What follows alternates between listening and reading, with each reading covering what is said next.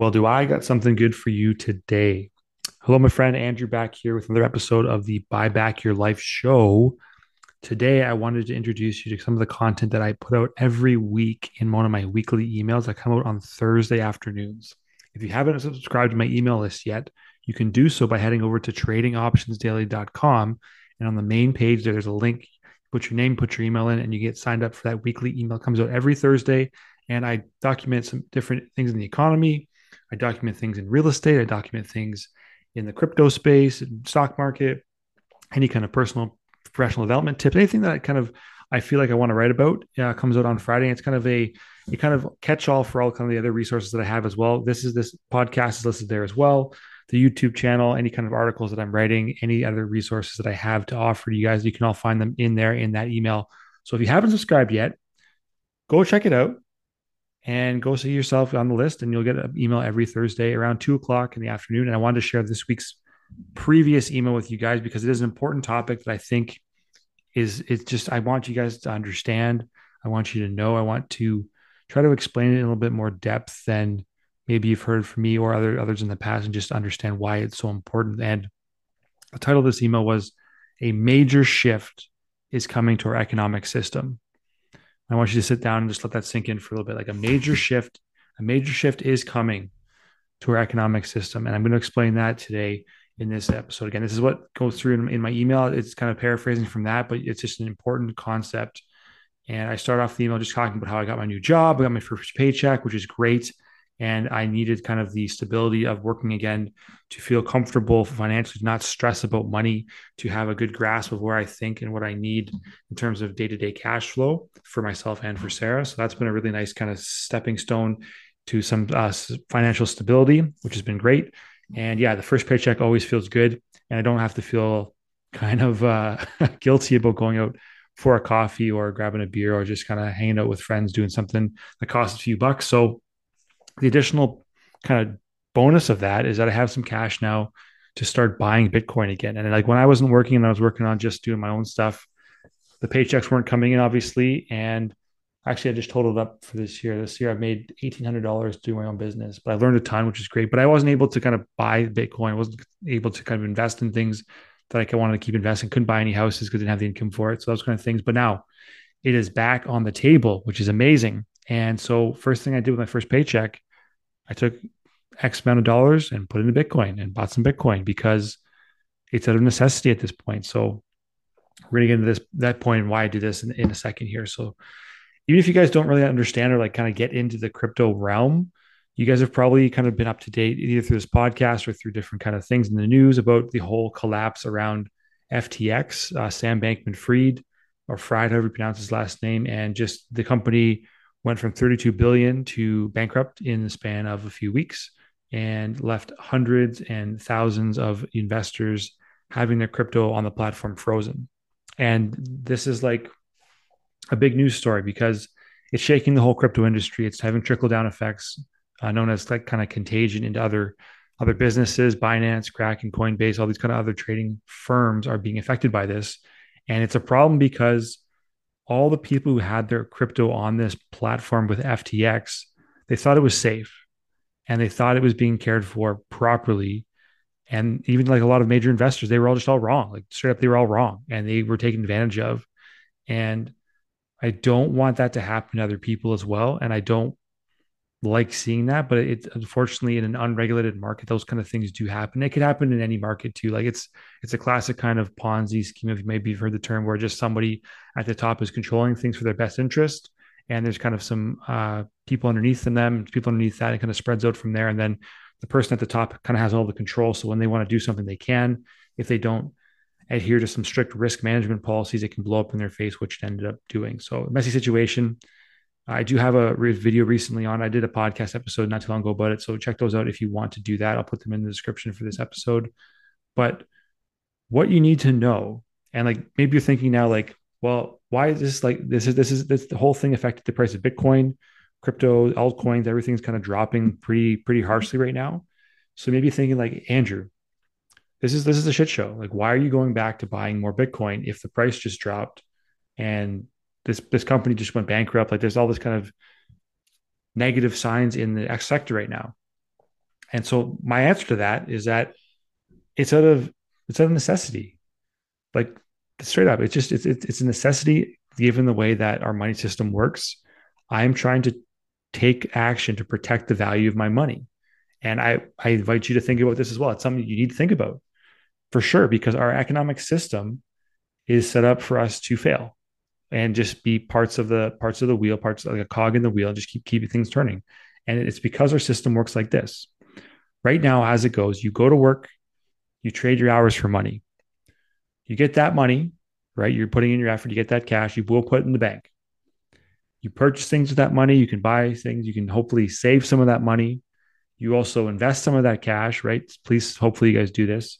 But each year that goes by, the cost of goods and services that you can actually purchase, they end up going up because of inflation, which means that if you aren't consistently investing or increasing your income, your money buys you less and less every single year. Okay. And we've seen inflation run rapid at 7, 8, 9%, 10% some months here over the past 12 months. And it's the cost of goods that are going up. Now, if we add on top of that, the government that can just inject cash into the system whenever it thinks or deems it necessary, that further decreases the value of your money because there's more dollars in the system. What ends up happening is when there's more dollars in the system, the price of things go up even more. So you have inflation working against you. You have government intervention where they inject cash working against you.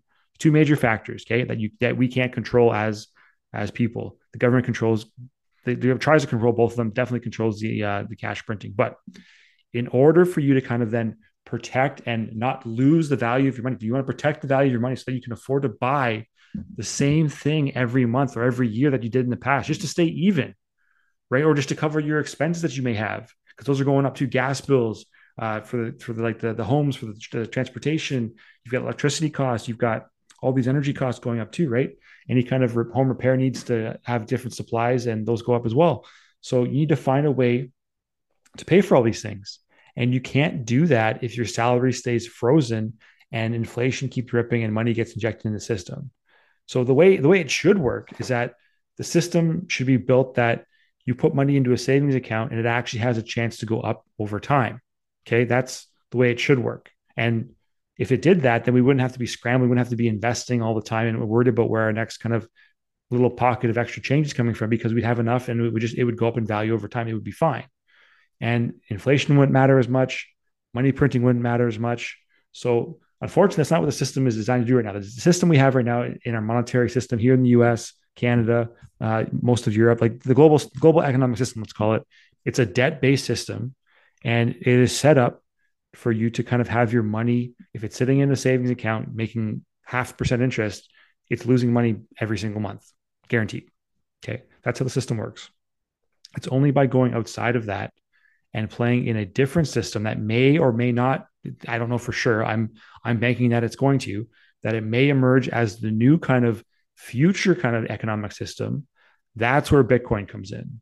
And I didn't say crypto here, right? I said Bitcoin and Bitcoin alone, because I firmly believe it is fundamentally different than the rest of the crypto tokens out there. Bitcoin is its own thing.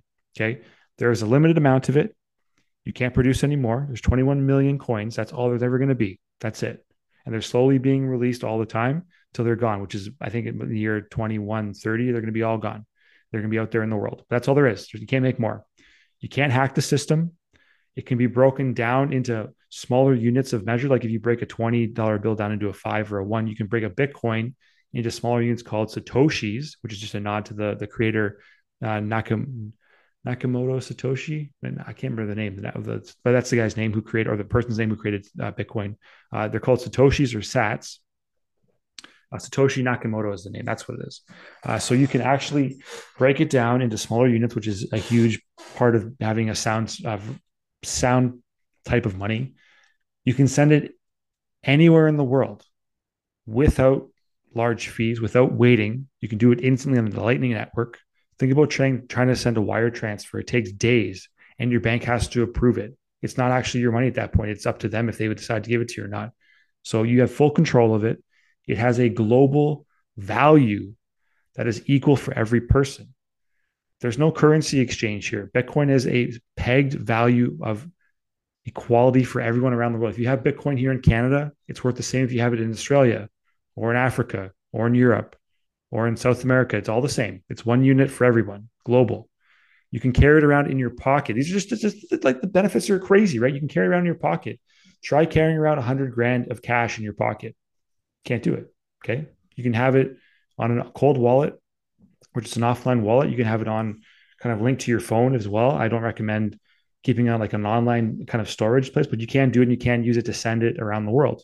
And you can take full control of it. And this is what the cold offline wallets are about. They're taking the Bitcoin off the exchanges so that you have total control. You have your own keys. You control your Bitcoin. You control where it goes and what it does. So when you combine all these factors that I just went through, that is what gives Bitcoin its value. That's its value proposition, right? It's limited, can't be hacked, break it down to smaller units, send it instantly around the world, global value, you can take control of it, carry it around in your pocket. All those things, right? Come together and they have an immense amount of value. And this is enough value for industry experts and myself. I'm going to go straight up like with you guys. This is my own personal kind of thought as well, that it is going to inevitably be the future currency of this world because our system, again, is based on debt. It's based on depreciating the dollar, and eventually it will collapse upon itself. I don't know what it's going to look like or how it's going to happen or when it's going to be, but you see kind of signs of this, and there's the crazy amount of debt in the system being added to it every year. Like it's not going away. It can't be kind of flushed away. So this is what's kind of moving in the direction it's coming. And so why am I buying it? Well, for all the reasons that I just listed there, and because it's out of necessity. Like I don't want to have my savings in a savings account where I know it's guaranteed or programmed to lose value. At least with an asset like Bitcoin, there's a chance that it's going to go up in value. I don't know if it's going to 100%, like nobody does, right? It's not a guaranteed thing. Nothing in life is guaranteed, especially not in the investing world. I could put it into real estate, I could put it in the stock market, I could build a business. None of those things are guaranteed. So I'm using Bitcoin because of what I believe is a great utilization case and more adoption. It's currently being adopted faster than the internet ever was, which is just kind of a crazy statistic to look at. If you look at a chart, it's gaining users faster right now than the internet did when the internet took off in the 1990s, 1999, 2000. Okay. So all these things add to Bitcoin's use case and the necessity to have a different kind of currency in the future, which is why I'm buying some now when I can. And I'm not going crazy and like kind of selling my house and putting all my money into Bitcoin. Because again, I don't know, it's not a sure thing, but I do know that I want to have some exposure now because of what it can do, what its ability is as a kind of alternative form of money. So it's the cheapest it's been since December of 2020. Right now it's on sale. And I want you guys to kind of think about that and think, if you had somewhere to put some extra cash, where would it be? Are you going to leave it in a savings account where it's guaranteed to lose money over time, thanks to inflation, thanks to extra money printing in the system? Are you going to take your hard earned cash where you go to work every single day and bust your ass for, and then just let it erode away in a savings account? Is that what you're going to do? It's essentially what you're doing is you're working for free. Then every kind of dollar you make, if you leave it in a savings account, you are saying to the government or whoever that, or yourself even, I don't care about this money. I don't care about my time. I just worked 40 hours. It was worth $10,000, whatever, or let's call it 2,000. It's worth $2,000 this week. In a year from now, it's only be worth 1,500.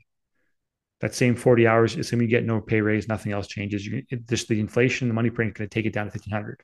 That's kind of what you're saying to yourself. I don't care about losing that kind of ability to kind of pay for my lifestyle, pay for my expenses. I'm just okay with it sitting in savings account. So think about it, research it. Don't take my word for it. Do your own research.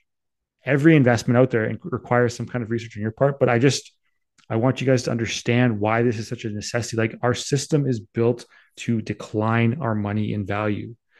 That's why savers never get rich.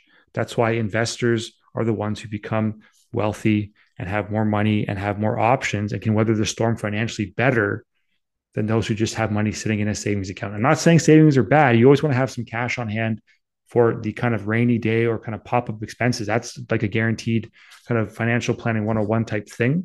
But beyond that, you don't want to keep your money in cash. It is, the old saying is, cash is trash.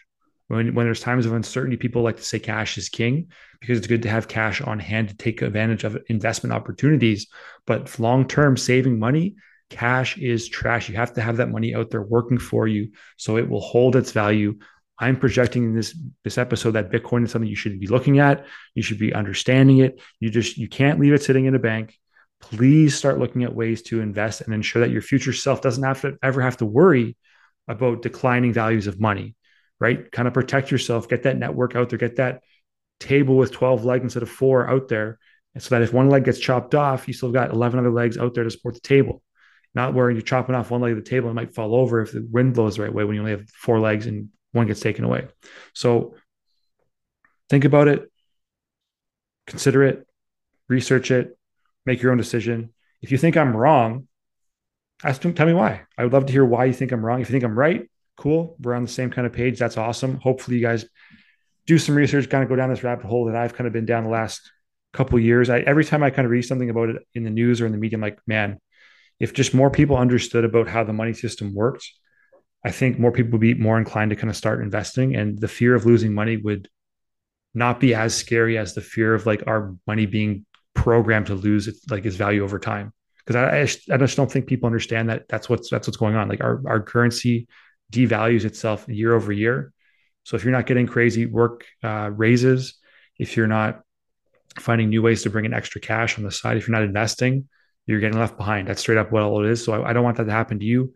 That's the reason for this kind of episode today. So take it for what it's worth, do some research, and hopefully you guys got some value out of this today. Keep checking in with the podcast. Remember, we listen every three days a week. Right now, we're going Tuesday, Friday, Sunday podcast, plus YouTube Monday, Wednesday, Friday. If you haven't checked out YouTube yet, make sure you do that as well. That is at www.youtube.com/@andrew.ferguson.